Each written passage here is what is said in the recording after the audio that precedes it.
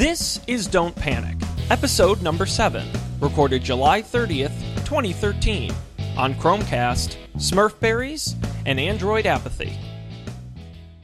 And that can only mean one thing. You're probably watching the Bachelorette season finale on your DVR. Who is she going to choose? Turn that crap off. Instead, you should be watching us. We're Don't Panic, your experts on gadgets, the internet, and you. I'm Sean Jennings. I'm Colby. I'm Dan. Oh, yeah. And they are mostly awkward. And we are here tonight. Colby, we're so glad to have you back this week. Yay. Yeah, I made it. I'm live in California from the West Coast. How's it been out there? It's been cold, to be honest. It's been like 60 degrees. Shit, man. Yeah. You leave the heat wave and you go to 60 degrees. I don't know what happened. Well, we're glad to have you, and I certainly want to give a big thank you to last week's guest, Kaylee McAvoy, for joining us. We had an outstanding conversation on education. I highly recommend you go watch that. You can get it on our website, don'tpanic.io. Yes? Sorry. You can finish. I was also going to say, and you can always watch us live at don'tpanic.io/live.html. We recommend you do it there because we have a chat room and you can interact with myself, Colby, and Dan as the show goes on. Yeah, I was gonna say I listened to the episode from last week and I kept wanting to like jump in and say stuff, but well, then I would realize that it already happened. Well, then all the people on the bus would look at you funny. Yeah. I was that guy. Well, podcasting from the bus. Always one could guy. Be fun. It could be a lot of fun. There used to be a Linux podcast where the guy would do it from his car driving back from work. He would set up the mic and just record as he drove. That's awesome. I have some of my best ideas when I'm driving or in the shower. And yeah, podcasting while in the shower would be a little more awkward than driving. At Next least for week, those watching. I keep adding stuff to my little setup here. So yeah. Next week, Don't Panic live from my shower. I'll be panicking. that episode will just be called Panic. Well, we have a fantastic subject this week. I'm excited. Each week we kind of pick what I like to call our hot topic. And this week, the internet was abuzz with a large announcement. Breakfast with Sundar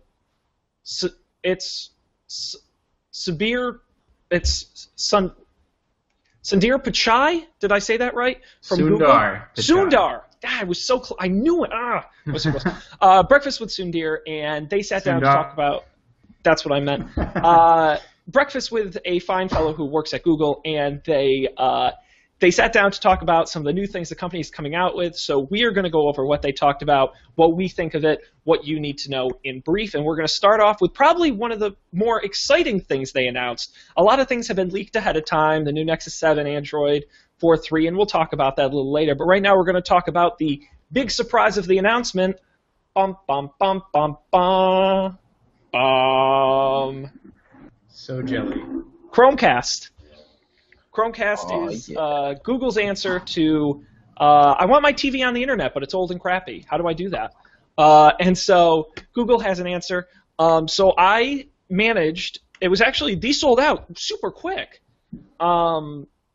mainly because of the price, $35 plus 3 free months of Netflix if you got in soon enough, which lucky enough I did. So that makes this actually about $11 if you include the Netflix value. I mean, crazy good value. So these things just sold out like crazy. But I managed to hop on Amazon, get it 2 days shipped in on Prime. You guys want a little bit of a demonstration, a little bit of a walkthrough? Yeah. Yes. All right, well, let's check it out. I want to give Google a ton of credit because I don't.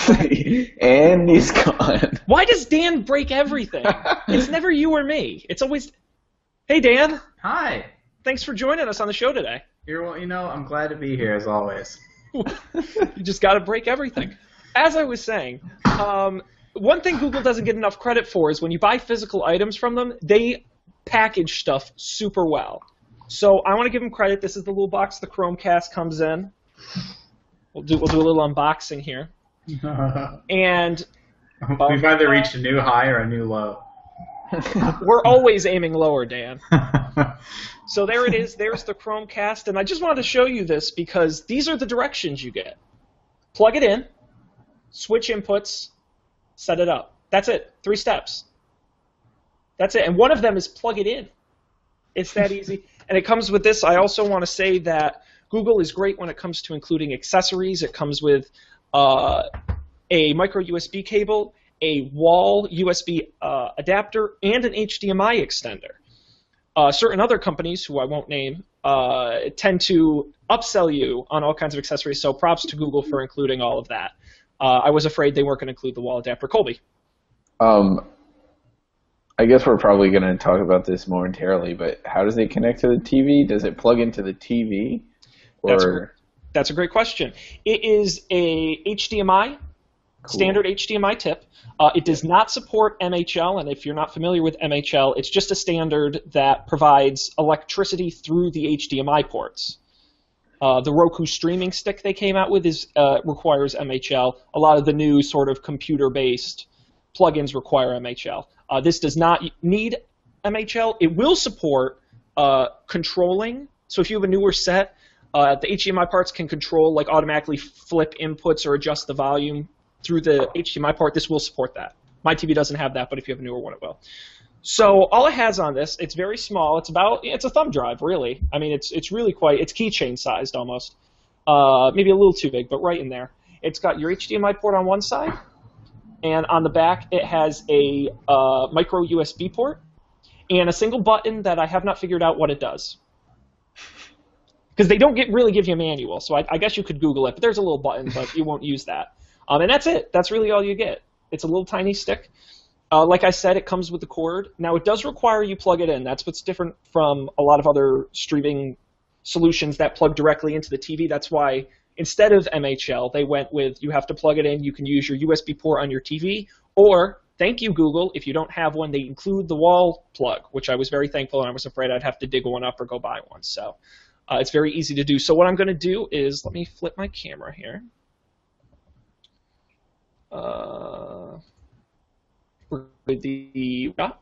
And so I have my monitor. This is actually running my Roku. Why did you flip back?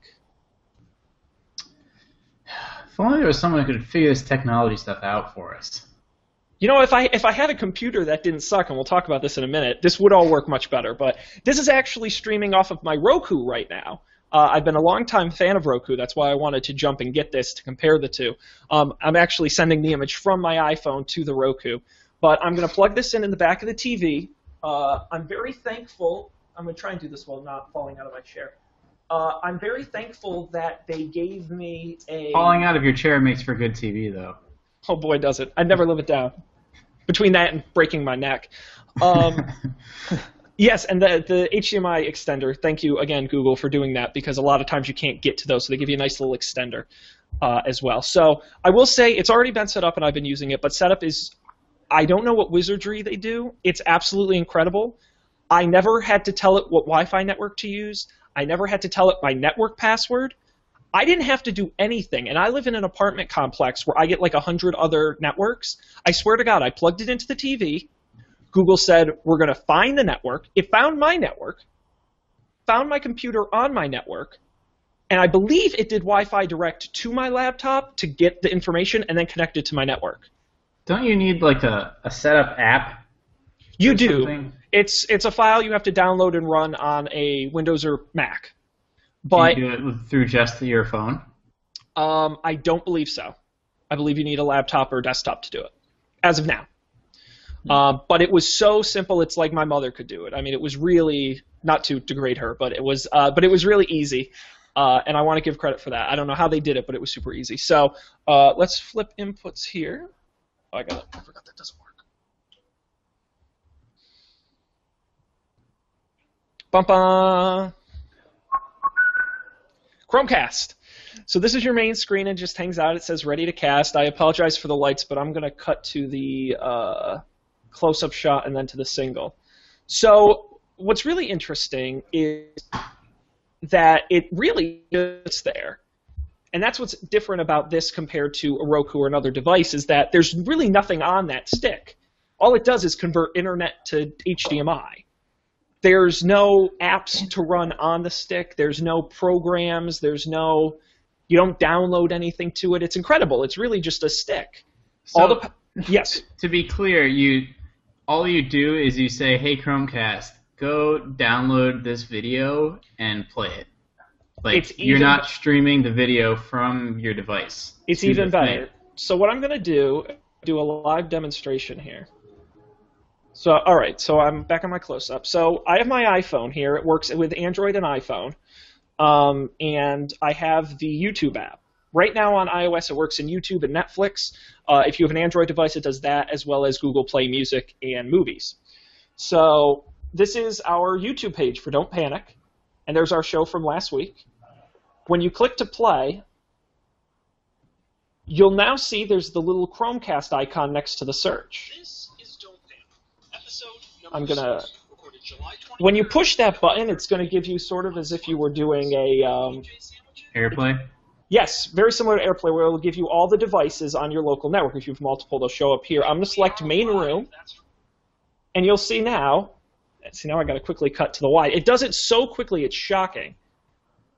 Let's cut it to the wide. Here you go, and there it is. Whoa! Just like that, seconds. I'm telling you, it's almost instant. And the quality is great. It buffers as you go, so it's a little blocky at first, but you'll get full HD. And what's really neat is it still says on my phone, it says playing in room, and when I push pause on here, so I'm going to push it, and it pauses it on the screen. And I can skip ahead and hit play, and you'll see, you can't really tell because it's all the same our entire show, but it skips ahead. And then if I just click the Chromecast button again and hit iPhone, you'll see it'll pull it off of here and start playing it again on the iPhone. So it's super, super simple and quick. I'll show you. So I'm going to tap it now. I hit Main Room, pulls up the YouTube app, and it starts playing almost right away. And this is my question. Okay.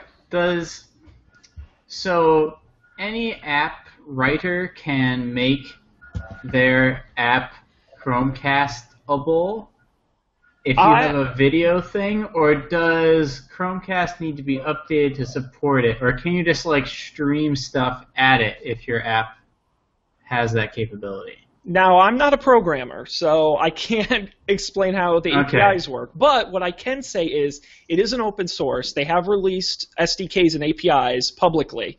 And to the best of my knowledge, they are using generally open standards so that if you have a type of media this is compatible with, namely video, music, and pictures, it should be relatively simple to integrate it into your app.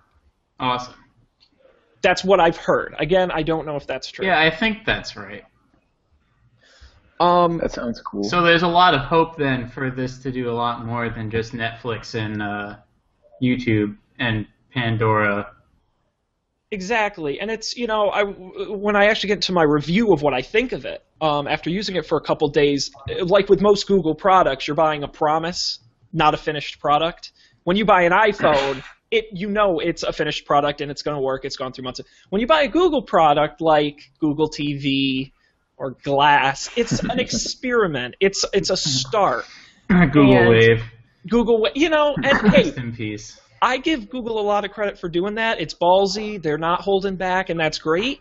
But it does only support 2 apps right now on iOS and a few more on Android. I love YouTube, which is great because Roku, that's really the one app it doesn't have. Yeah, so YouTube isn't on any of these things. No, they're very selective about their partners and who they do.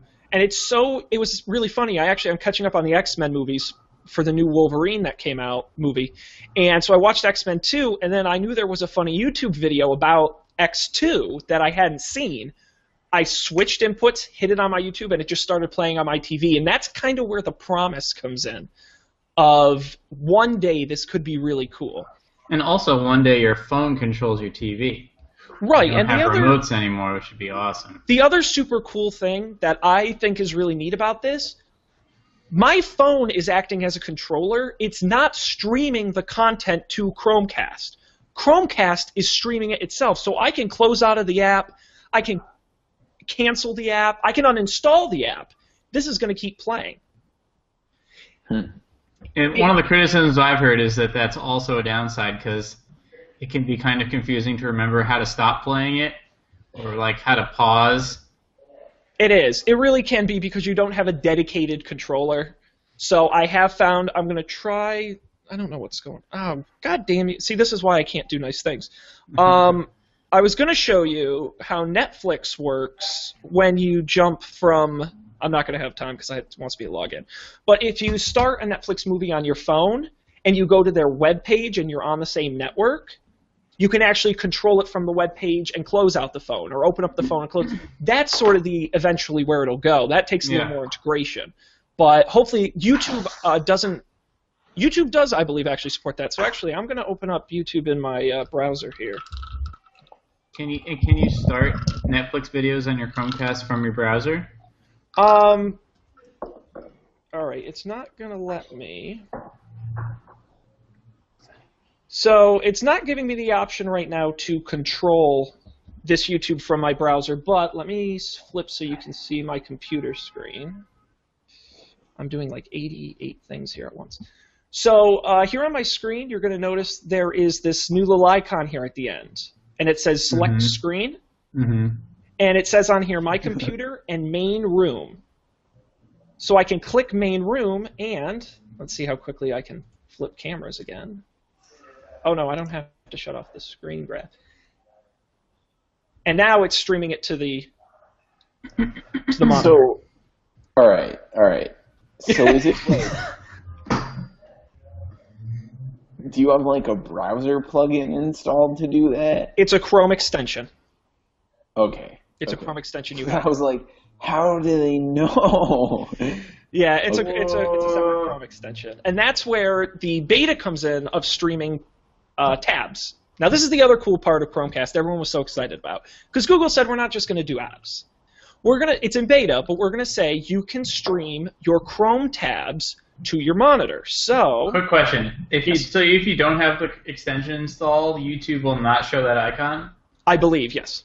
Interesting. Okay. Yep. So I'm going to select Google Cast in the extension, and I'm going to say Cast this tab, and there's our show rundown. So what I'm actually doing is I'm live casting, and you can't really see my mouse, but I'll try and highlight some stuff here so you can see. So you can see this is actually the spreadsheet I'm looking at. So you can broadcast a tab you're using in Chrome.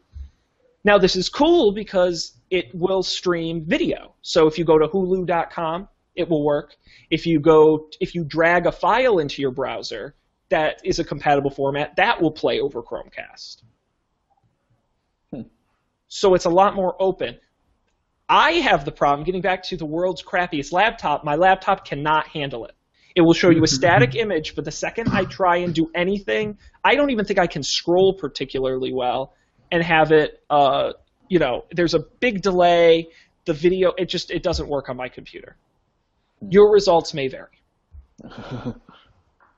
But the promise is very interesting. I will stop streaming that, and we'll go back to the main screen. That's cool. Imagine if, like, all your screens were just, like, big, dumb pipes, and you could connect to anything to them all the time without wires. Well, I kind of like the approach, because I especially want to compare this to Roku and Apple TV. Provided they actually follow through, I actually really like the approach of we're not going to put any kind of crazy stuff on the stick. The stick is purely something for you to throw content at and watch it stick. I think that's really interesting. Chromecast, I have a crappy laptop and my iOS phone. But if you're somebody who has an Android phone, an iPad, an Nexus 7, a laptop, you're going to love this thing. The more devices, this is for the person with all the devices, because what's going to happen is you're going to be on your couch on your iPad looking at YouTube videos. You're going to click play, and assuming your TV supports it, your TV will actually flip inputs, go to Chromecast, and start playing the video in seconds. That's cool. That's, I think, where the promise comes in, is just this sort of instant, connected, browse through your device where it's most convenient, but play it where you want to see it. I agree. That's cool. It's also So how does it handle, like, multiple devices? Like, I obviously haven't had a chance to test this. any device that's running on the wireless network has access to it. There's no kind of password or security or anything. If you're on my Wi-Fi, you'll see it. My best guess is you can just overwrite somebody. So if I'm playing a video and you click play, it'll overwrite it. There's really no set kind of queue or anything set up for that. But I think this idea of sharing is really cool because I remember back, in college, we would sit. I can't believe I just said back in college, but back in college, we would sit and we would watch YouTube videos off someone's laptop screen and we'd fight over it. Imagine all of us sitting there with each of our phones ready, and I'll say, all right, I got the next one. You hit play, and it plays on the monitor. I don't know. Did you guys ever do the PS3 YouTube app? We're all Xbox people. So the PS3 YouTube app had this thing called pairing, where it would generate a URL on the device, and you could go and visit this page with this specific URL or scan the QR code, God forbid, and then you would get this UI that shows like a playlist of things that's going to be playing, and you can add things to it, or you can just kick the video off that's playing right now. So what we were doing, and this was like far ahead of our time just because we so happen to have a PS3 with this app installed, is that we would just sit around and do that around a TV, which is really awesome. So I have a feeling that sort of social management stuff will be coming, especially because like the Nexus Q did that, and that was a year ago. And they never actually released or sold that. So I have a feeling that'll be coming because the PS3 does it already. It's a little bit clunky. So if you combine those two things, this would be awesome. The social sharing is really the future. I mean, imagine this with Spotify integration. You make a collaborative shared playlist, and it plays over your TV. You got the album art. Actually, I believe, because Google Music does connect, and I believe you can do shared playlists, so you might even be able to sort of finagle that support. But I think the real advantage to this device is the price. Quite honestly, $35 That's is totally just. fair. I didn't even hesitate to buy one, and Lord knows I didn't need one. Like I said, I already had a Roku. I really didn't need one. But at $35, it's almost a no-brainer purchase. I bought one, but who knows when it will arrive. Yeah, and they're sold out. I believe both on Google Play and I know on Amazon. Yeah, I bought it on Google Play figuring they would get it back in stock first, but we'll see. Yeah, you had to jump really quickly, and I know they limited those free 3-month Netflix. You had to buy it like on the day they announced it. Oh yeah, no, I totally missed that. They burned through them. So, my sort of final review would be that it's a promise, not a solution yet, but it's the best promise I've heard so far. So, I would say if you're a huge Apple person and you buy all your movies and music through iTunes and you own an iPad, an iPhone, a MacBook, then you should probably get an Apple TV. But if you're like the rest of society and you have Android and iOS devices and you have a tablet floating around and, you just want to watch YouTube videos, this is an awesome solution. The thing about AirPlay, though, that makes it really great is that Apple kind of said by fiat, if you have an iOS device and it plays video, it automatically AirPlays, like you don't have a choice. So there is an Amazon Apple TV app, but if there weren't, the Amazon iOS app plays video, so it AirPlays by default, which is really awesome. So there's like thousands of apps on AirPlay already that work. So Apple's pretty ahead of the game there, and I wish that Android had a similar thing. Like, if you're playing video, then right next to the volume button is going to be this thing that says Chromecast, and that's just like 4.3 new feature. Build it into the OS, Yeah. I think that'd make a lot of sense. Yeah, I agree.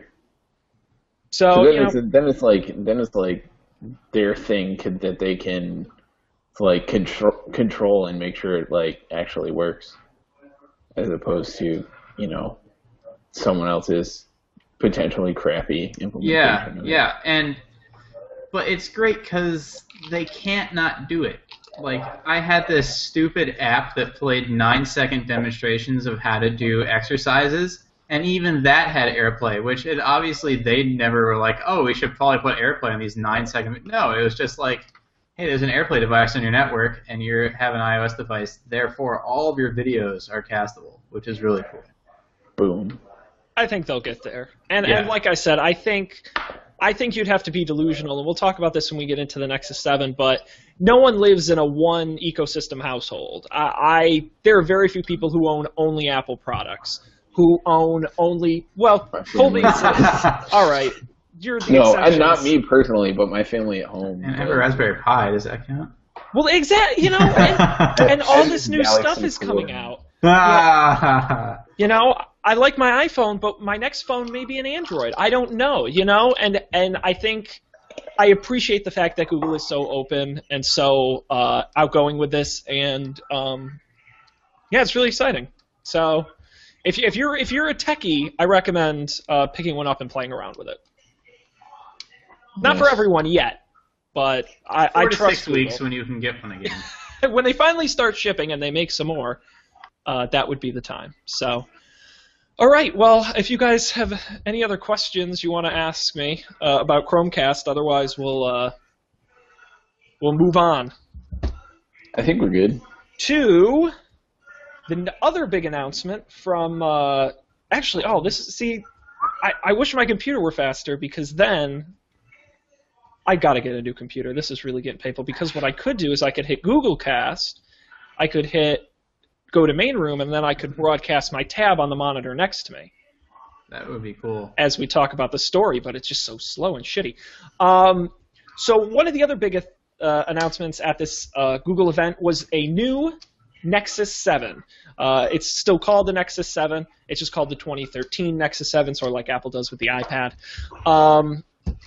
And while it's not an enormous difference over the existing Nexus 7, it improves in all the right places. So what I'm going to do is, there's a really handy difference chart. Here we go. See, watch the delay it takes to get the cast to update. No, come on. Can we talk about the viability of 7-inch tablets? Absolutely. What are you, pro or con 7-inch tablets? I'm con 7-inch tablets. Oh, I'm so pro. Let's do this. All right, because I feel like the promise. Flame war. It's kind of like how the promise of the 90s is alive in Portland.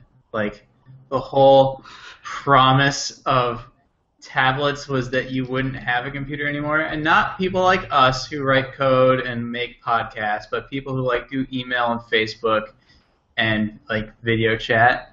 The idea is that your tablet would be your computer and you didn't need anything else, and it doesn't get viruses and there's no configuration. That's awesome. And I feel like with a 7-inch tablet, it's not enough to be a replacement. You can't, it feels even more awkward to hook a keyboard up to it to even do some word processing. And you already have a smartphone, chances are.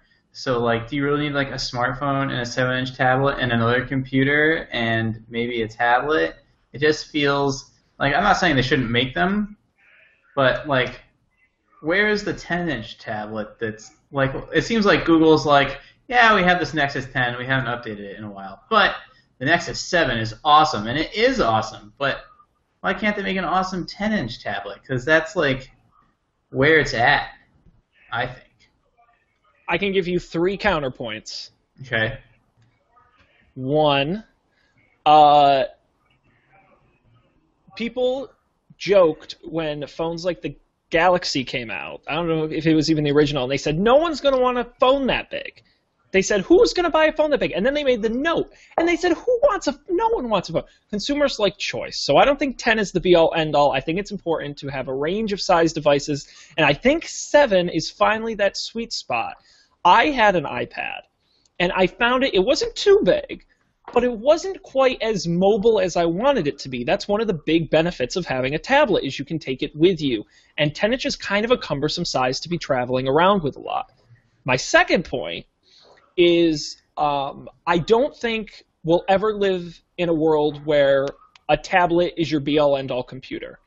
Because I just think, even people say, average users, all they do is surf the internet and all they do is take pictures. And, my mother I study how she uses technology because she is my common person, okay? She bought herself an iPad and she loves it. She says it's the best thing she's ever bought.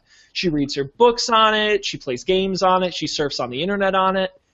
And I got home the other day, and she was on her laptop. And I said, I thought you were supposed to only use why are you using your old laptop? And she said, it's really paying my bills on it isn't convenient. It's really hard to organize my pictures on it. She had a list of reasons, and I think, are laptops necessarily going to always be around? No, but I could imagine a world where everyone has a tablet, and then at home there's that sort of one all-in-one touchscreen shared computer experience. You know, I don't think it's necessarily right to say that tablets aren't necessarily the future. My last point is price. People are super sensitive about price. I cannot tell you how many people I yell at because they go out, buy a $500 laptop, and then complain when it breaks in 3 months, and I tell them, you spent half of what you should have on a laptop, and it's because people are price sensitive. That's where these 7-inch tablets come in, because you get a ton of computer functionality at an outstanding value, and I think you just cannot beat that. And until 10 inches can really sort of match that, I think it's going to be a tough battle to fight. I don't know, Colby, where do you fall on this? I mean, I think it depends on your use case, honestly. Like, I like the big iPad, but I could see how the little one, the mini, would be better for, like, or might be better for playing games, or at least certain games. Because some games, like, where you need to keep your thumbs down for the, like, things, or even not, like, I like to lay on my back on the bed with, like, holding the iPad over my head, and it's kind of heavy. So, I mean, I don't know. Maybe that's weird. Such ridiculous problems. No, I agree. It is a problem, but it's at the same time it's ridiculous. Oh yeah, totally. I think like the can't organize your pictures well is a solvable problem. Like, there's no reason a 10-inch tablet couldn't do that well. Whereas I think on a 7-inch tablet, it'd be much harder to organize your pictures well because you can't see as many of them. Yeah, I agree with that. No, I agree with that. You know, like, I think you're right in that, like, price is a thing for a lot of people, and they probably get a better value for their less money. But if you buy a Note 2, you have a 5.5-inch screen, and then you're also going to buy a 7-inch Galaxy Nexus? Well, you're probably not going to then, right? Right.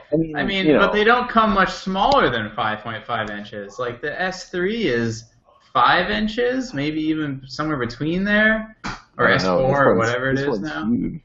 I think it's 4.5. 10 inches is awfully, awfully big, and it's, you know, I guess you're right, and it does vary by person to person, but given the choice, I would take a laptop and a 7-inch over an iPad. Because it's just, I like to spread my use out, and I owned a Nexus 7 for a short period of time, and this improves on a lot of the reason I didn't like it. But it was a really nice, I had never had a 7-inch tablet, and you realize it's not meant to be your main computing device. It's a consumption device, it's an entertainment device, it's an accessory device. And I don't think that's why it's really fair to compare the 7 and the 10. Now, where Windows 8 is now trying to push onto 7-inch tablets, that I don't agree with. I think that's kind of ridiculous, but I don't know what to say. I don't know. I mean, it's weird. I don't think there's an answer.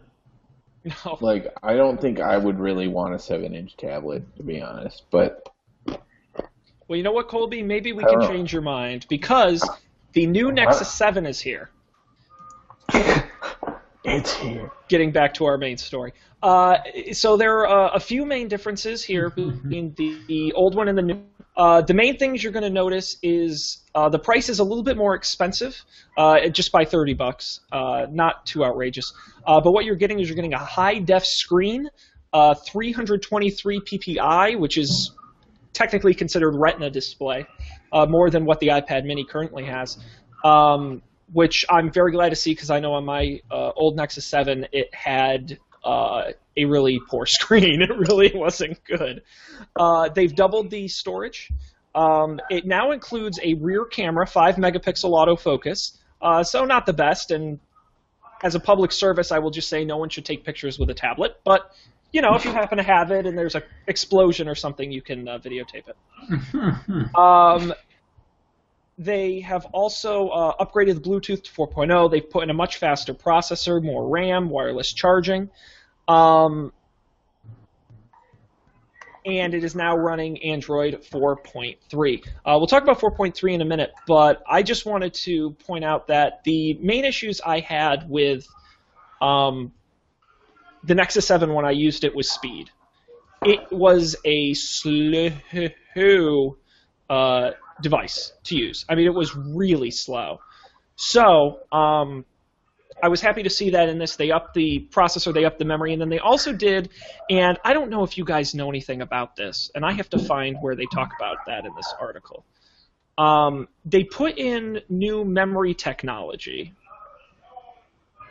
Memory technology? Memory technology. Holy crap. Holy smokes. Because apparently, all right, now you're mocking me. That's not right. Because apparently whatever kind of... Too much stuff going on here. I can't. Because whatever kind of memory that they're using apparently gets clogged up. Which the tubes are clogged? The tubes are clogged. I didn't even know that was a thing. Dude. So, and I found when I was using it, I would boot it up and it would be really fast, and then it would not take long before it was slow, and it would get cloggy. So apparently, and I finally found an article on GigaOM. I'm looking at the same thing. We're smart. Using trim. Oh, okay, yeah. Which... So it takes the allocated memory and smooshes it all into a contiguous block so that you don't spend as much time looking for places to write to. Nice. Yes, exactly. I know what that meant. Seems like a good idea. So I am so happy they did that because... For me, the only things I really had an issue with on my Nexus 7 was the screen, which was crappy, and now it's HD, and the speed and the bugginess. And apparently both of those have been fixed. So, although the review I read says that you still can't scroll and expect no lag, which is like 90% of what I do during a day on a tablet is just scroll. Honestly, scrolling was never the problem. It was opening apps and closing apps that I always found to be a problem. Scrolling, I never noticed that much of a lag when it came to scrolling. So I guess that's a personal thing, and you're gonna notice it as much as you're gonna notice it. But I'm personally really, really excited for this tablet, and given the choice, did you buy one of them, Sean? Honestly, if I didn't have to pay the rent, I would. And honestly, if you came to me and said, Sean, I have this new Nexus 7 and I have an iPad mini, which would you like? That wouldn't be an easy call for me. And I want to say right now, I'd almost pick the Nexus 7 over the iPad mini. And that was the other thing I didn't like about the old Nexus 7 was lack of tablet apps, which in the last year Google has pushed super hard. They talked about it a ton at I.O., and I know they're really working hard to fix that problem. I don't know. What do you guys think? Does this excite you at all? Do you care? No. At all? No? All right. Well, we're moving on. No. I don't know. Like, that's great that there's something else. I don't know. You'd still rather have an iPad mini?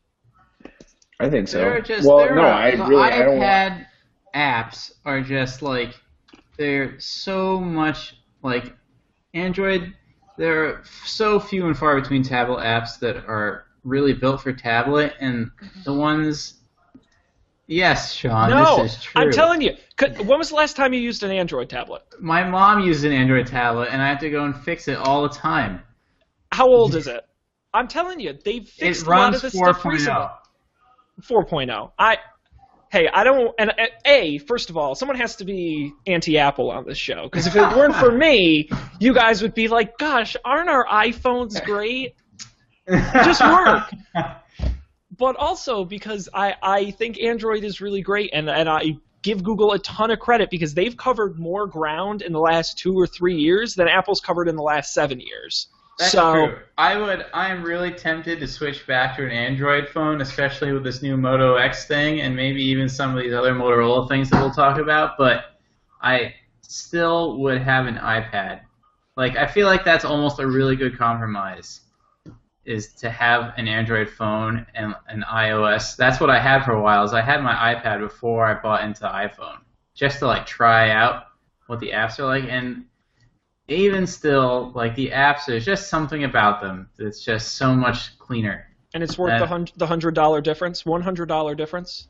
I mean, it's $100. That's 50% of the device cost. On a Nexus 7. Yeah. I don't know.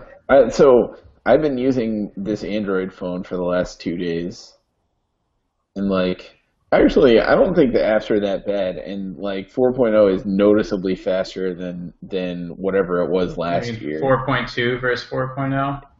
I don't know. Whatever it was last year, like last summer, was not good. Yeah, they did that Butter thing, Project Butter, to smooth out the UI, which made a huge difference. Yeah, good for them. Like, it really shows, and that's awesome. But like, I don't know, there's still all this crapware on my phone, and I still haven't been able to figure out how to uninstall stuff. I have no idea. Yeah, like, Android's not particularly user-friendly. Yeah, I mean, I feel like, you know, some of it's cool. Like, it does a ton of cool things that you can't do on an iPhone.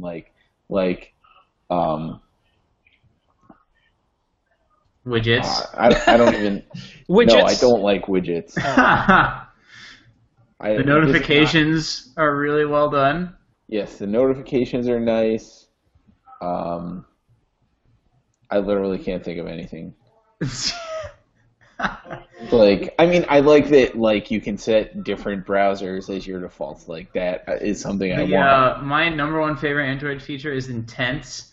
This idea that you have like a message that you're passing, and there's a select number of receivers that are configured to receive that message. So, like, if you press a share button on a picture, there are apps that are configured to receive pictures and can do things with them versus text versus sound and things like that. And on iPhone, it's like you press a share button, you have to hope that the guy who wrote the app put in all the extra effort to like put a Chrome browser so you can open it up in Chrome or Safari, or open up an email address in the native app and the Gmail app. Like, that's all incumbent on the developer, whereas in Android land, if you just like your app says, I take emails, then anything that says, I have an email to send, that app that you wrote shows up in that list.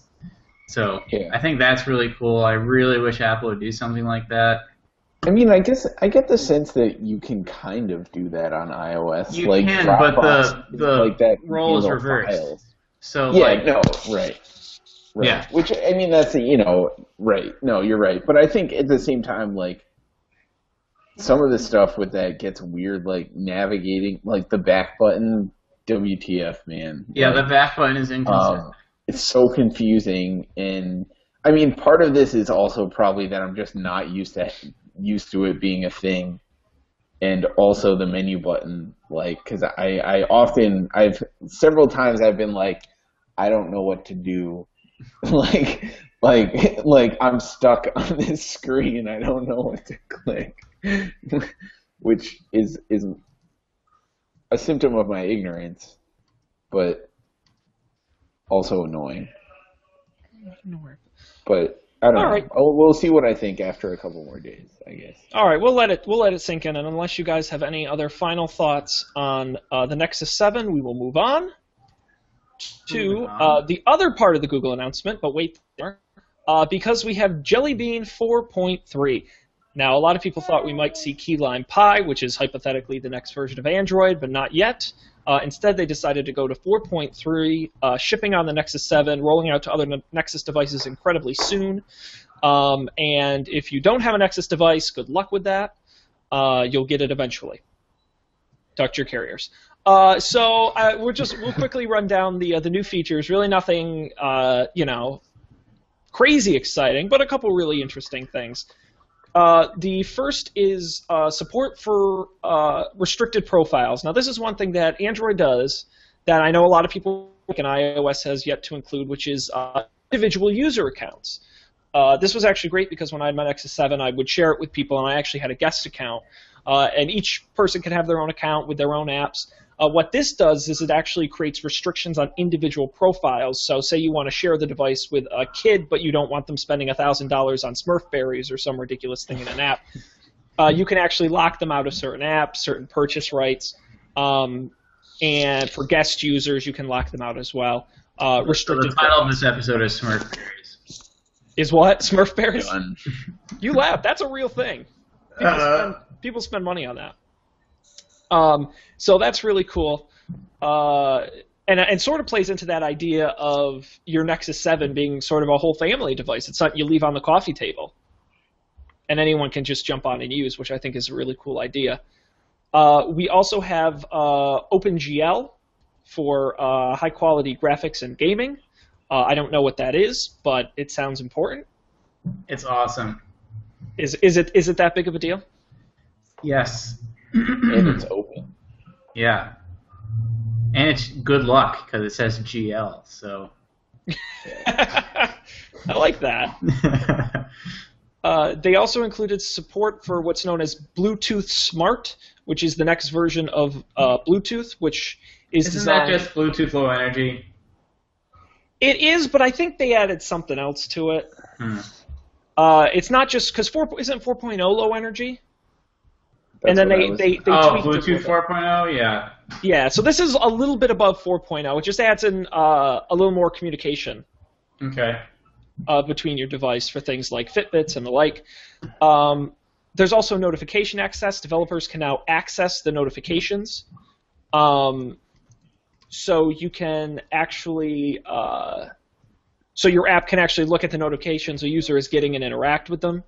And they also included some DRM management, including streaming protocols they previously didn't have included before, such as MPEG-, and I don't know what that is, and other things. So that is Jelly Bean 4.3. Yay. A small upgrade, but for some, I'm sure they care. Okay, so any last thoughts on the Google announcement this week? Nope. Nope. A big no from the two Apple guys. Motorola announced some phones that are all going to be less awesome than the Moto X, so... Yeah, it's kind of, I gotta chide Google a little bit because they have just been on the worst announcement run I've ever seen. The Nexus 7 was leaked more than any other thing I've ever seen. We had pictures, specs, video. The Moto X has been leaking like crazy. These droids leaked like crazy. But at the same time, what do we know about the Moto X? There are pictures. But what do we... who cares what it looks like? There was Rogers in Canada released a video showing one of the main features of the phone, which is that it's always listening to you. Which it turns out the other phones do, too. Well, they do, and they're going to do that going forward. But still, it's like, I don't know. It's just a little silly to me. And then they have this big event where they pull off the curtain and they unveil it, and they're like, big whoop. I don't know. I have a feeling there's going to be something more than just what we know. What do you think they're going to do? I don't know. Put in your prediction now, Dan. We're recording this, so we can play it back when you're wrong. Go ahead. I think it's going to be I think it's going to have really good battery life. I think it's going to be always listening. I think the screen's always going to be on, like one of the other Moto X phones, so you don't have to flick the screen out when you want to check the time or look at a notification. That'll be in a super low power mode. And I think it'll do all of that while having good battery life. I think that will be the killer feature. Fair enough. Colby, what do you think of the, you want to make any predictions on the Moto X here? Anything you'd like to see? I honestly, I don't know anything about it. I'm sorry. It's an Android phone? I didn't know that. It's an Android phone? It's the first Motorola phone that will have been designed entirely by Motorola since it has been owned by Google. Oh. And there have been a lot of leaks and speculation. I see. They're announcing it soon. I don't know. That's cool. I'm sure it'll be something cool. The phone is being built in the United States, which they're making a big deal about. I'm excited for the rumor that's been going around about it, and we talked about this on a previous show, about the phone being customizable, quote unquote, whatever that may mean. Oh, that's the one. Yeah, and no one thinks this is a big deal except for me, but that's because tech people don't care about things like this. I'm thinking about the rest of society. Yeah, but that could be one of the things. Like, maybe they've taken that to a whole new level. Like, maybe you can customize, like, the screen size and the resolution. So, like, you can get the Moto X with, like, the non-retina display for, like, $50. Or you can get, like, the quad core with the retina display and the dual canceling speakers and the Bose or whatever Beats audio. Like, that would be cool. You can have 5 megapixels, upgrade to 8 megapixels. Yeah, you can upgrade your camera. You can like mix and match. So if you really care about battery life, then like get rid of like only have 2 processors and crank down the resolution. Your phone will last for like 2 days. That would be awesome. I would buy that phone probably because like my phone goes out all the time, and I don't care on my iPhone how nice the screen looks or if it has dual front speakers. Like I'm not, I have headphones. I would love to pare down some of these Android phones for crazy battery life and still have a smartphone. That's a wonderful dream, Dan, and I would love to see it come true. I just don't think manufacturing is to the point where they can just swap out a 12 megapixel for a 5 megapixel camera and not change anything. Well, maybe it is, and maybe that's the mind-blowing thing. If anyone's going to figure it out, it's those Google guys. So. Yeah. I'm optimistic. I'm going to lean more towards you can pick a color and a style of back and maybe get it engraved. But I still think that's cool, and it's something no one else is doing. So, I mean, but that's like the same no one else is doing, like with the S3. Like, oh, you can float your finger over the screen and not touch it and scroll. Like, who cares? I can do that. But people do care, Dan. That's the sad thing. I don't want people to care about this stuff. But you know how many people are going to freak out? Oh, my God, I can get my phone in, like, my favorite shade of red? Oh, my God. No, I can get, like, my picture? Do people do that? Like, is that a thing anymore? Colby, how many phones do you see with those ridiculous cases on them? What ridiculous? But I don't think people put cases on because they don't like the way their phone looks. I think people put cases on because they don't want to break it, and then they want their case to look cool. True, but people put a lot of time and a lot of money into the case that looks like a cassette tape or the case that has a picture of their dog on it. I don't. But the phone's not going to have a picture of their dog on it. But it might. We don't know. An even better point, what if, why bother with this customizable color phone when you're just going to put a case on it? But I guess the idea, and then one of the other rumors is that they're doing something special with the glass, and it's supposed to be more resilient than any other phone. Hypothetically, you won't need a case. Maybe they're stealing Jeff Bezos's patent, where you drop your phone, it detects the change in velocity and deploys airbags. He actually patented that. I remember that. Yeah, that would be pretty badass. That would be cool. Imagine if it did it on accident though, and it airbags moved out of your hand. All of a sudden, your pants just explode. What the heck? You get in a car accident and you're sitting in a meeting and suddenly your pants just balloon. Wow, is that something? Then you have to cut your pocket open in order to get the phone out. This is Google. I hope you're listening. This is a good idea. You should use this. Jeff Bezos, get on it. That'd make a great commercial, though I'm not sure it would sell the product. But no, it'd be hilarious. All right. Well, we are burning through time like it's nobody's business. We can talk a little more Android, or we can move on to our picks of the week. What do you want to do, gentlemen? I think we should do. Well, wait. Or picks, like one or the other. No, we can do both. I don't know. I mean, I have nothing. Like, I vote for picks. Okay, I'm down. All right, let's do that. I've talked enough, so I'm going to hand it over to one of you guys. Who wants to go first? Don't all jump at once. I can go first. All right, Dan, you're going to show us Discourse. Yeah, so I'm going to share my screen in the meantime. So Discourse is like a reimagining of forums. So here's their homepage. We'll just skip to try Discourse and hope it works.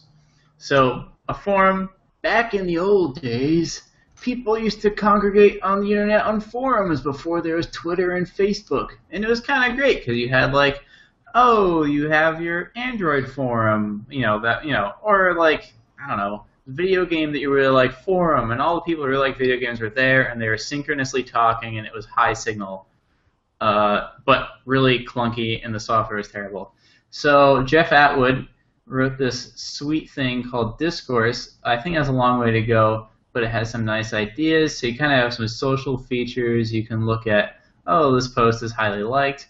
This post has lots of posts. So we can go check out, let's see, can we sort by likes? We'll just check out this one. Whoa, check out this crazy paper artwork. And loads it up. And this is pretty awesome. Check out the video. And the video like embeds in the page, which is nice. People can respond with videos. You can respond with images and GIFs. Everything works really well. You get suggested topics based on like natural language analysis and things like that. And anyone can create their own discourse. You can either pay for it to be hosted, or you can download the source code. It's open source, and do it yourself. So we could actually have a Don't Panic discourse, which would be pretty awesome. And you can configure all these categories. So the default view is just like a splooge of everything that's happening right now, but you can go over to categories and see, like, here's the gaming stuff, and here's like the tech stuff, robots are taking our jobs, things like that. And you can customize all this stuff. I think it has a long ways to go. I think it kind of falls down in face of a lot of what we do today being really synchronous, like Twitter pushes to you when you're notified, email is in your inbox, Facebook shows up in your Facebook notifications. It's tough to add another thing that you're going to check, especially when it's like you have multiple discourses that you're following. But I love forums. I grew up on forums since I was post-BBS and post, what were those things called, news groups. Forums were my news group. So I'm happy to see them get a little bit better. So discourse.org, try it out, make one. Because, Facebook groups are great, but they kind of suck. And Google Plus communities are great, but they also kind of suck. So I think it's cool to have a thing that's dedicated to group discussion.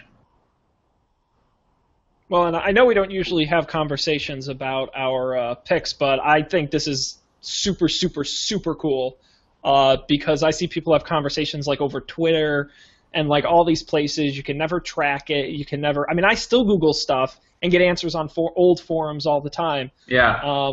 And the fact that this is open and anyone can put it on their site, I think is really cool. This is, I think, one of my favorite picks we've done. So I'm nice. Excited. I think this is neat. So cool. Yeah, I think it's cool too. Like, I think it would be awesome for something like, when at school, like Computer Society, or like, and then they could have Flame Wars like more readably. Yeah, like the good old days of Flame Wars. Civil conversation. No, it wasn't civil. Far from it. Easy to digest. All right, well, Colby, I am looking at this, and I have no idea what it is, so I'd like to learn more. It's Shadowrun Returns. Tell us more. a while ago, I went on a Kickstarter kick for a while. Just like backing things that I thought were cool on Kickstarter. And at one point, I can share my screen here, I think. We have the technology. We got the power. All right. Where's the button?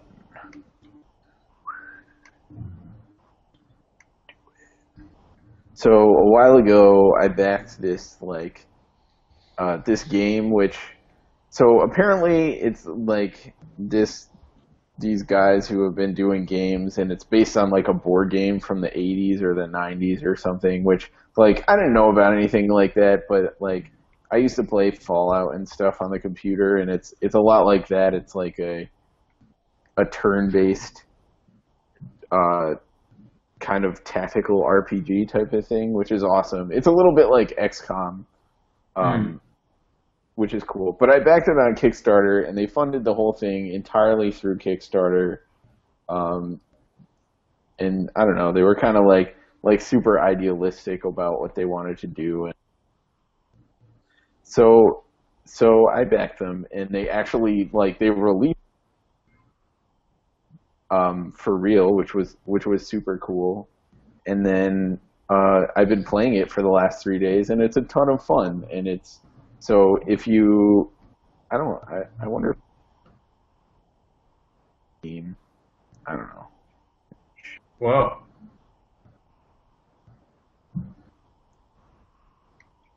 But it's available on Steam. It's available on. You got some screenshots here. It's fairly simple. It's kind of old school, but it's a ton of fun. It's available on Steam, and you can get DRM-free downloads for Windows and Mac. And I think they're doing a Linux port too. So, yeah, that's my story. Check it out. Cool. I don't know. Cool. Shadowrun returns. Their website is harebrained-schemes.com. Their Kickstarter raised over $1.8 million. So definitely really cool stuff. I'm always happy to see a successful Kickstarter campaign. So, Sean, tell us about your pick. Well, Dan, I'm glad you asked. When I do my picks, I like to have them solve some kind of problem you didn't know you had, which is the story of our lives, quite honestly. So, yeah. How many times have you gone to your weather app and it's given you the 2-day forecast, the 5-day forecast, the 10-day forecast, temperatures, rain 5 days from now, and you said, I just want to know what it's going to be doing half an hour from now when I get out of work, or, what's it going to be like in an hour when I have to go out? This is called Dark Sky. I used it when it first came out, probably over 2 years ago. And I've had it ever since on my iPhone and my iPad, and it is an awesome app. So what it does, and I'm showing the website now, but I'm going to flip back to my camera so I can attempt to show it to you. Okay. So here we are. It uses the GPS to find your location, and it just gives you really straightforward information. It says, now it's clear. Next hour it's going to be clear. That's it. That's the thing. Now I can swipe this up, and it'll give me a little more sort of what the temperatures are going to be, the long-term daily forecast. And I can also click on this radar button, and it will give me actually a really pretty version of the radar I can scroll. But it's not interesting here, so I'll use their little, they always recommend a stormy place. So you can see there it says, right now, light rain.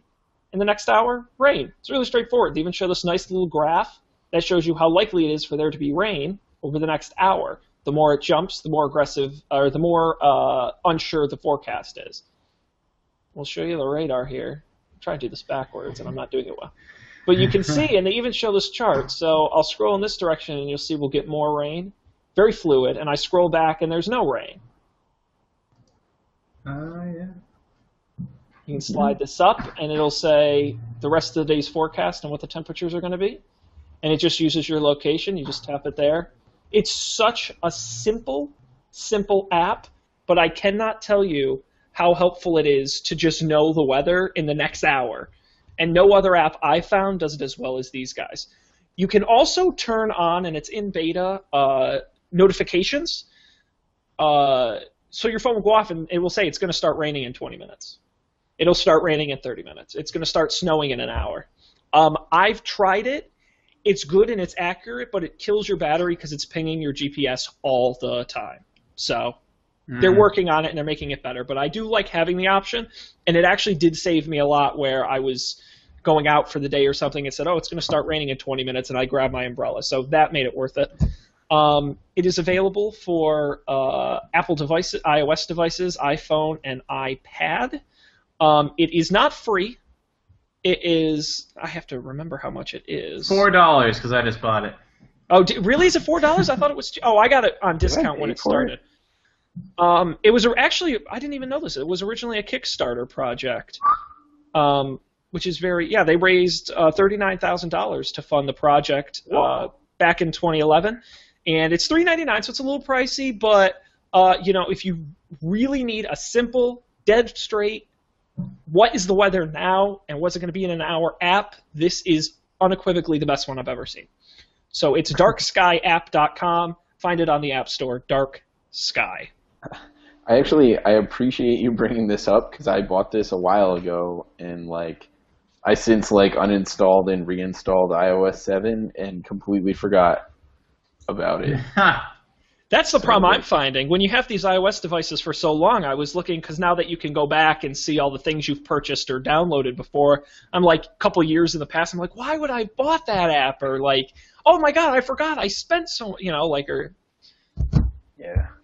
Go figure, they pile up. All right. Well, cool. That takes us to the end of the show. Do you guys have anything you want to add before we send it home? I don't know. I just started work at Facebook. Use Facebook. Are you really using the end of the show to plug Facebook.com, something no one's ever heard of? It's this new thing. The kids are doing it. It's called the Facebook. No, that's a good plug. I don't know. I didn't have any other plugs. So Dan, you want to plug Etsy? Sure. Yeah. Sell your stuff, man. Buy some awesome stuff. Isn't that their slogan? Sell your stuff, man. Pretty much. Etsy.com. Keep it real always. Oh my God. I saw multiple people with Google Glass on since I've been here, wearing it around. Is that the antithesis of keeping it real? Is that why that came up in your mind? I don't know. It just came up. Keep it real with virtual reality. Outstanding. I may or may not have worn Google Glass this week, so. Oh yeah. I've seen the light. And you use Firefox OS. Yes. One of the two is really cool, and the other one is Google Glass. Ooh. Well, you know what? We may just have to. That's a great tease for next week's show. Stay tuned as we review technologies you might be interested in. You'll probably never use. That's right, but we're going to talk about it because that's what we're here for. I want to thank everybody out there for listening and viewing the show. Colby, it is fantastic to have you back this week, coming to us from the West Coast. That's why we do the show so late, so Colby has time to get home. But that's fine because, we party pretty hard late nights, Tuesdays where it's at. The show is always available, as I said, live Tuesday nights, 11 p.m. Eastern, 8 p.m. Pacific at don'tpanic.io/live.html. But if you can't watch live, you can always get versions on demand at your convenience at don'tpanic.io. And we're also on YouTube, and you can get the audio versions off the website. We recommend you go there and check those out. With all that being said, I will end the show, as I always do, by saying don't panic, because we will be back next week, and we will see you then.